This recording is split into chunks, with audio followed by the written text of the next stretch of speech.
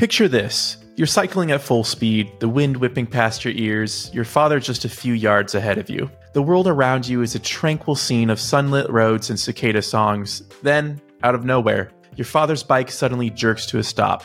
You've got no time to react. The only choices are crashing into him or veering off the side of the road. This seemingly minor misunderstanding ends up causing you not only chronic physical pain, but reawakens old emotional traumas as well as you grapple with the ramifications of the crash that comes next. How would you feel in this situation? Better yet, how would you resolve this? In today's self-help podcast episode, I detail a conflict that I had that involved my dad back in 2020 that all started with a cycling accident. I then talk about how this story opened up a larger journey into acceptance and the impact that this had on my life. Lastly, I reflect on why this story is a valuable lesson on major life changes and how large of a role they can play in our lives. Welcome to Surviving Humanity, a self-help podcast, where we shift your perspective to help you overcome the obstacles in your life. We are Wesley Jackson and Andrew Gilley, and we hope to foster a sense of connection and community over our common struggles while providing you with the tools to overcome them.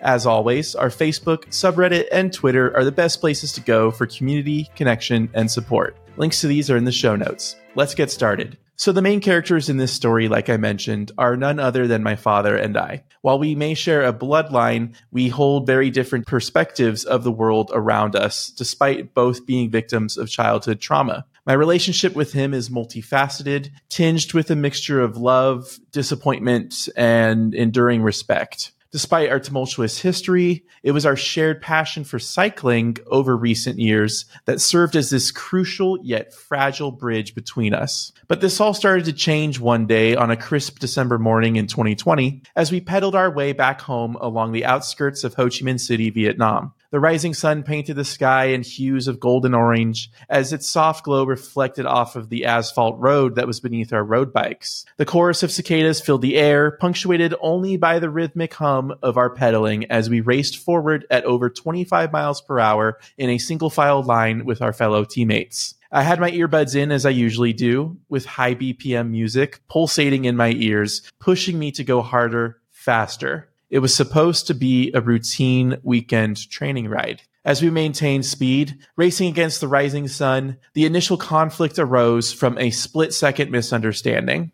My father, overtaking me on my left, suddenly gets a flat tire and begins decelerating abruptly. I was trailing right behind him, caught off guard by his sudden maneuver due to the earbuds in my ears masking the sound of his tire popping. In the heat of the moment, I had a choice. Crash into him with the full force of both my body and my bike, or veer off the side of the road. It was an easy choice for me to make because he had kids and I didn't, and that was enough of a reason for me. But by this time, my front tire had already began rubbing his rear, and an intense fear of crashing into him seized me. Fear turned into reality as I began to lose control, and I veered sharply off the side of the road. However, there was no side of the road here to speak of, as I instead catapulted into a roadside ditch. And in the blink of an eye, this conflict grew from a minor misunderstanding on the road to a full-blown crisis. My body collided with the ground. Surprisingly, I was back on my feet within seconds. However, my father and the other team members stood frozen into disbelief.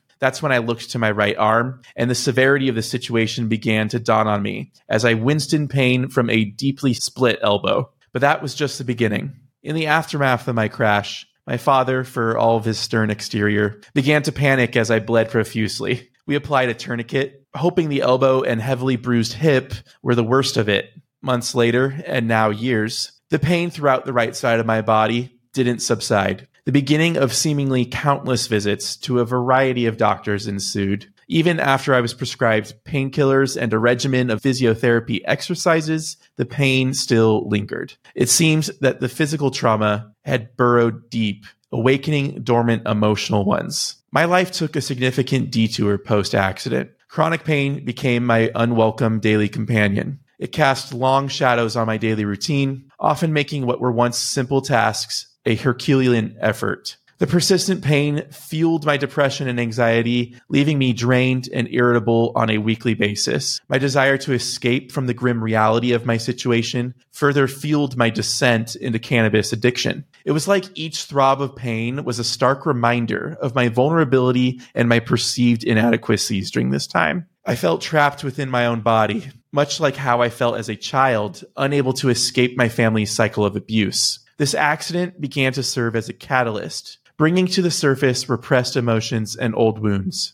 Overcoming this obstacle wasn't so much of a single event as it was a journey. Physical healing wasn't the only thing I needed, as the emotional side proved to be just as challenging. The crash had made me realize by this point how hard I had been pushing myself for others' mistakes. This was also when I realized that merely numbing the pain was not going to solve anything. I decided to try my best to face my demons head on, and much like the arduous task of biking uphill, I began to make my way through the tangled web of trauma and pain one step at a time. Therapy sessions were revisited, support groups were joined, and self-care routines were slowly reestablished. But despite all of this, the consequences were still vast and life-altering. I continue to grapple with chronic pain daily. However, I have also learned to appreciate the strength of my own resilience, my ability to endure, and most importantly, to heal. I've realized that my worth is not dictated by my father or anyone else, and I've found solace and healing in my trauma, as paradoxical as that may sound. The lessons that I've learned from this experience are profound and multi-layered. I've learned that pain, both physical and emotional, is not an enemy, but a teacher. It has taught me about my own resilience, about the power of vulnerability, and the importance of confronting rather than suppressing negative emotions. It has shown me that healing is a non-linear journey, one that requires patience, self-compassion, and a steadfast commitment to self-improvement.